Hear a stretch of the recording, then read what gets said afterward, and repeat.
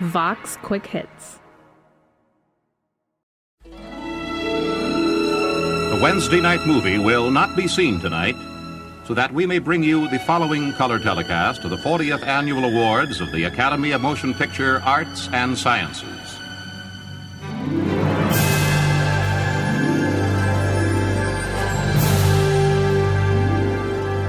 Hey, what's up? Hello, welcome back to What to Watch. I'm Melissa Wilkinson. I'm Vox's film critic. I'm Emily Vanderwerf. I'm Vox's critic at large.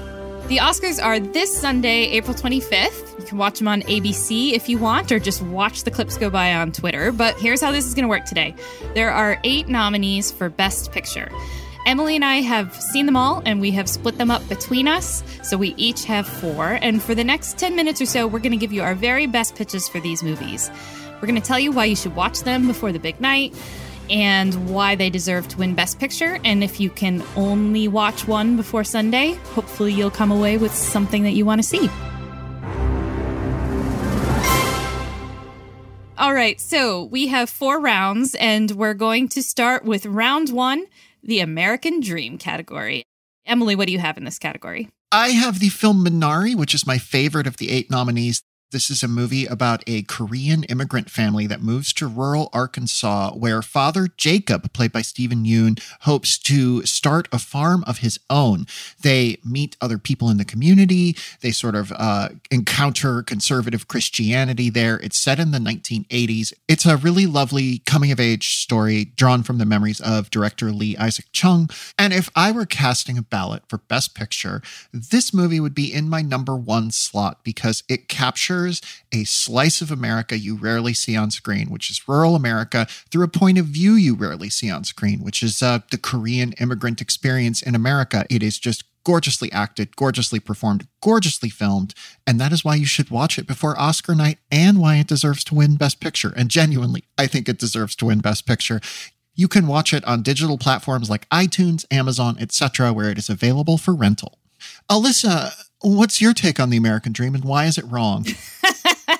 Well, I would say that the other movie among the Best Picture nominees that really plays into the idea of the American Dream and maybe even fiddles with imagery we're used to seeing in movies about the West is Nomadland, which I think actually has a crack at winning Best Picture. This is a movie about a woman named Fern, played by Frances McDormand, who has found herself basically living out of her van as a nomad on the road, picking up gig work across the country, everything from working as a temp Amazon worker during the holiday season to working in a beet farm to flipping burgers at Wall Drugs.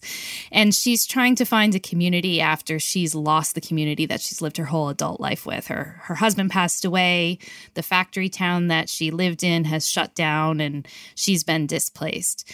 So the movie has a lot of really incredible landscapes of the West, but it's saying something about what this country doesn't have for people like Fern, who've been working their whole lives but are finding themselves unable to get full-time employment anymore or find their place in the community. I would totally recommend people watch Nomadland, if only because it's probably going to win some awards, even if it doesn't pick up Best Picture. Its director, Chloe Zhao, seems like she very well might become only the second woman in Oscars history to win Best Director and the first woman of color. Frances McDormand is always great.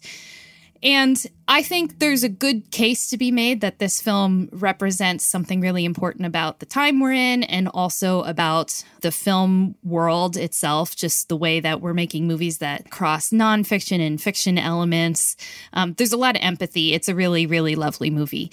And people can watch it on Hulu. Alyssa, I need to jump in and say that you called it Wall Drugs, and it's just Wall Drug.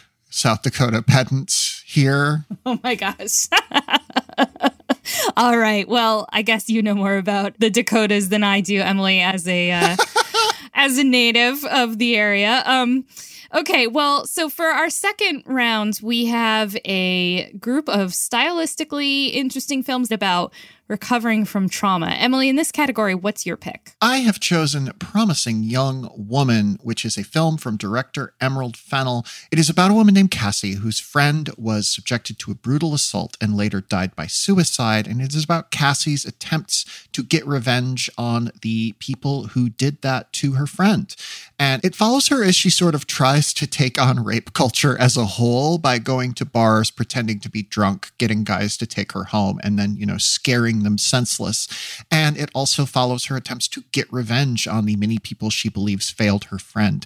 It is an interesting movie. It is a thorny movie. The ending of this movie will have you talking about it for days. I don't know that this is a perfect movie, but it's the one I've had the most satisfying arguments about this year, and I think that is worth something. And if you just want to watch a movie that will make you argue endlessly with everybody alive, Promising Young Woman is it. I don't know that it deserves to win Best Picture. I think it absolutely deserves to win Best Actress. I think Carey Mulligan gives one of the best performances of the year in this movie, and it is well worth seeing just for her. You can watch it on digital platforms like iTunes, Amazon, and so on, where it is available for rental. Alyssa, what's your pick in this category? So my pick for this category would be Sound of Metal, a film I really love.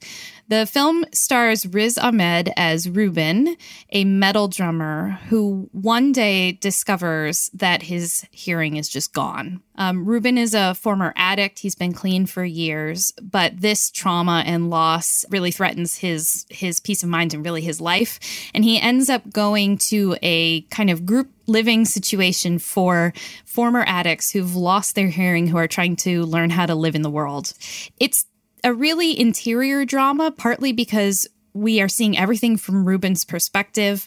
Also, he can't hear a lot of the time, and the movie is really good at putting us inside his head using its sound design. There are a couple of really incredibly heartbreaking moments that happen in this film that the emotion comes from us hearing the world or not hearing the world through Ruben's perspective. I was blown away by this film. I didn't really know what I was expecting, but when I saw it, it blew my mind. Riz Ahmed is fantastic in it. He is a musician in his own right, and he really brings that sensibility to the film. It's the kind of film that will never win Best Picture, but it certainly is the kind of film that shows us what this director is capable of, and especially what Ahmed is capable of. If I could give him an Oscar, I certainly would. Sound of Metal is on Amazon Prime, so you can stream it there if you're a subscriber, and I definitely would recommend you do. All right, we have arrived at category number 3, which I have thought of as movies about old dudes who are trapped in houses, which might be a little simplistic for these two different movies, but to be fair, they are both about old dudes trapped in houses, at least in part. They might not be alike in any other way, but they certainly have that going for them. So why don't I start with my pick for this, which would be The Father, a movie that I know we both actually really love. Yes. The Father is based on Florian Zeller's mega award-winning play. Zeller adapted and directs this version of it. It stars Anthony Hopkins and Olivia Colman. And it's a movie about a man named Anthony who is elderly, and we come to understand he's starting to have difficulty distinguishing between his memories and putting time in a kind of chronological order. I've seen a lot of movies about older people who are going through memory loss and the families around them, but I have never seen a movie like this one ever. I feel like I can't even explain everything about it without giving some really vital things away. But at every moment, I was riveted. I understood what Anthony was going through in a way that I wouldn't have, perhaps, with another film about memory loss. And I think that it really does a good job of helping us see how difficult it is for both the people who are going through this experience and their families who are trying to grapple with what's going on with their loved one. If I could pick one movie to win Best Picture that is unexpected, it would definitely be this one. I have been collaring people and saying, you must see this movie. You can watch it on digital platforms where it's available for rent. And if you watch one movie this weekend, I would say this one is fantastic. It is by far the shortest. It is just over 90 minutes long. You can carve that time out. I know you can. But my movie about an old man trapped in a house is Mank, which you can only pronounce with an exclamation mark at the end. Mank. It's about Herman Mankiewicz, who is the co-writer of the famous film Citizen Kane. He also was a screenwriter on a number of classic films. The one you've most likely heard of is he was one of the people who came up with the story for the movie The Wizard of Oz. This movie is from the great director David Fincher, and it is about the events that led Mankiewicz to sort of come up with some of the ideas that were in Citizen Kane. It's kind of about the process of collaboration. It's kind of about what it was like to be in old Hollywood. It is really about politics and about the intersection of messages in movies and the ways that they impact the world. It features a wonderful Charles Dance as William Randolph Hearst. It features perhaps an even better Amanda Seyfried as Marion Davies, who is much smarter than she lets on. If I was going to say this movie has a flaw, I think it's that Gary Oldman is maybe a little bit miscast at its center. But this is a really enjoyable movie. It really flies by for a movie that is about the political situations that led to the writing and production of Citizen Kane. Like, I say that and it sounds like homework, but it's zippy, it's fun. There's a lot of great dialogue and funny dialogue in it. I don't think it deserves to win Best Picture, but it's also the kind of movie where if it won Best Picture, I would be like, not my favorite, but I get it. And you can watch it on Netflix. Alyssa, our next category, literally, both of these movies are about the same time and place. So why don't you set that up for us? Sure. So both of these movies are about Chicago in the very late 60s, bleeding into the early 70s, and about the political situation at the time. And by way of Chicago, they tell us stories about America. The first one, and a movie that I was really astounded by, is Judas and the Black Messiah. It's about the assassination by the FBI of Fred Hampton, who was the young man who was chairman of the Illinois chapter of the Black Panther Party in the late 1960s. It's also about the man who was planted in the party in order to bring down Hampton, whose name was William O'Neill. Lakeith Stanfield plays William O'Neill. He's incredible. Daniel Kaluuya plays Fred Hampton. He's astounding. There's a whole cast of really wonderful actors. But what you really get from this movie is the feel of the political situation at the time, the feeling for how young all these people were who were activists, the way that Fred Hampton brought differing factions of activists and groups in Chicago together to work for the same causes, and the incredible tragedy of him being assassinated by the FBI, and even why the FBI saw him as such a threat. It's a great movie. It moves really fast. Its director, Shaka King, this is his first dramatic film. Normally he's directed a lot of comedy, so it has a kind of kinetic energy that is hard to beat. I would love for people to watch this movie right now. You can rent it on digital platforms.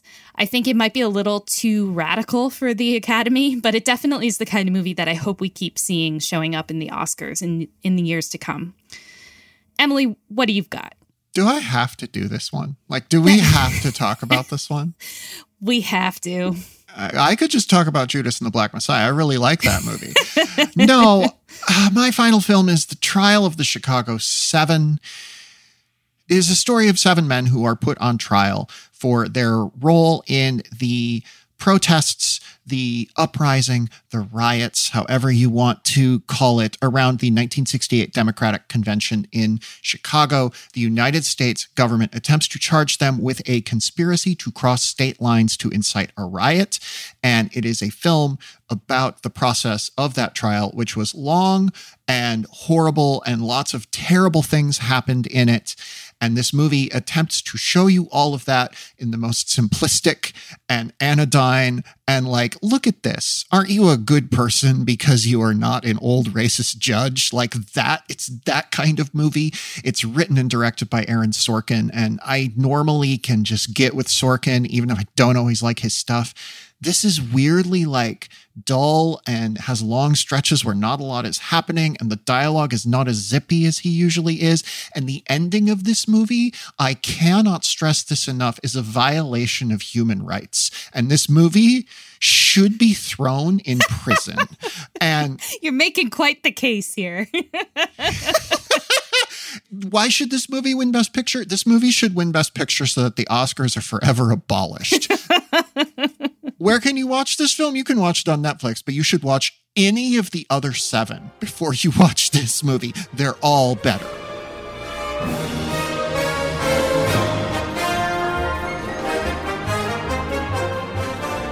Well, with that ringing endorsement, we'd love to hear how we did, whether we convinced you to watch any of these movies, what your best picture predictions are. You can tweet at us. And we hope you have a good time at the Oscars, whether or not you watch it or just watch it go by on Twitter. We will see you next week. Have a good weekend.